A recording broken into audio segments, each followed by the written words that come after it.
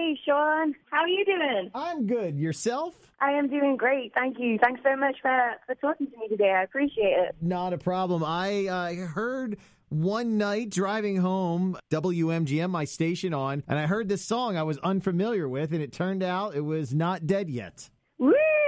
That makes me happy. And what did you think? Did you love it? And I'm like, I went to my boss. I'm like, there was a song that played the other night, and I go, I really dug it. And it turned out it was Ledger, and it was Not Dead Yet. So I'm a fan. Oh, man, that makes me so happy. Thanks for telling me that. Not a problem. And then I went online the last couple days, and I listened to the entire EP, and I got to say, kudos and congratulations on it. I really, really enjoyed it. Oh, man, that means so much to me. Thank you so much. It really is. It's such a surreal and an exciting season because, like, I've been working on this music for years now, and kind of like to finally have it out there and have people feel like they're connecting with it. It just feels honestly like a really awesome and exciting season for me. Definitely. And I was going to ask you, and you said you've been working on this for years and years, but, you know, obviously people know you as the drummer and co-lead vocalist of Skillet. I mean, how long had you been working on this that you wanted to come from behind the drum kit and get out front and front your own band? Yeah, I mean,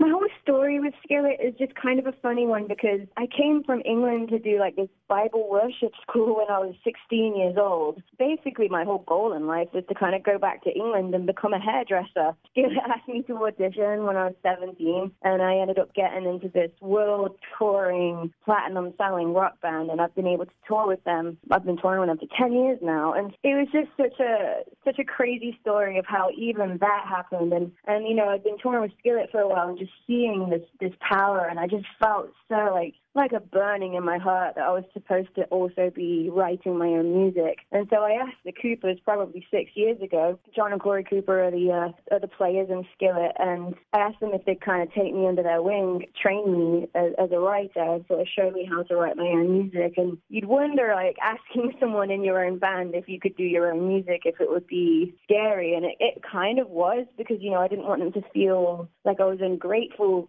for them allowing me to be a part of this awesome band, but instead they just totally got my heart. They understood, saw that I wanted to learn to do that too. They really took me under their wing and have been training me ever since. My next question was, you know, I know John and Corey are on their label. I know John is on the EP, and clearly that they took you under their wing. They were very supportive of you having this side project in your solo band. Yeah, they're the most incredible people. I mean, you know, they're great from their music and from seeing them play. Off stage, they're just as awesome. Like, and what's really cool, what people don't know is, you know, I joined the band, like, and I just had my 18th birthday for my first show with Skillet. Not only were they teaching me what a sound check was, because I'd only ever played church for 200 people, and even that made me want to die.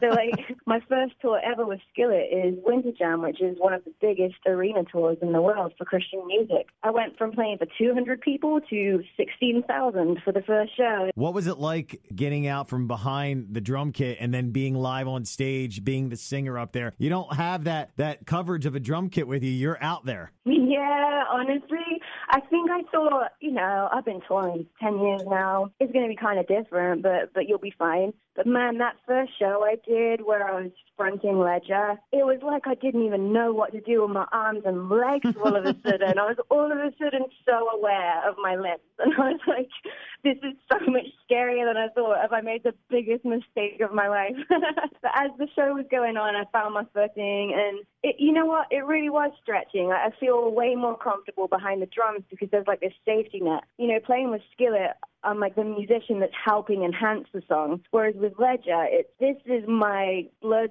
sweat, tears and soul poured out in the lyrics that are completely me. Felt a lot more like vulnerable than I imagined that it would. I'm pretty sure I read Ledger opened up for Skillet, so you were performing beforehand and then getting behind the drum kit, correct? Yeah, that's right. It was such an exciting tour. It was my first ever tour with Ledger was exactly that. I opened up the night. It was funny because the first couple of nights, you know, I didn't realize the emotional toll it was going to take on me to play with Ledger. And then I get up and do like this 90 90-minute set with Skillet. And the first few nights I was like, oh my gosh, I feel tired. My arms are definitely heavier today. I think just kind of learning to balance my energy between the two sets. It took a couple of shows, and then I was like, all right, I've got this now. Got to be an exciting time for you. You got your solo music with Ledger. You got Skillet. Everything seems to be going fantastic for you, and the EP is fantastic. I'm going to direct everybody to check out the EP. Hopefully we'll get you around here solo. We've had Skillet a bunch of times. We'd love to get you in town here and do a solo show. Well, I can't wait. I'd be honored to be here and play the Ledger music too. Maybe we can do the double set again, and that would be really awesome fun to me. And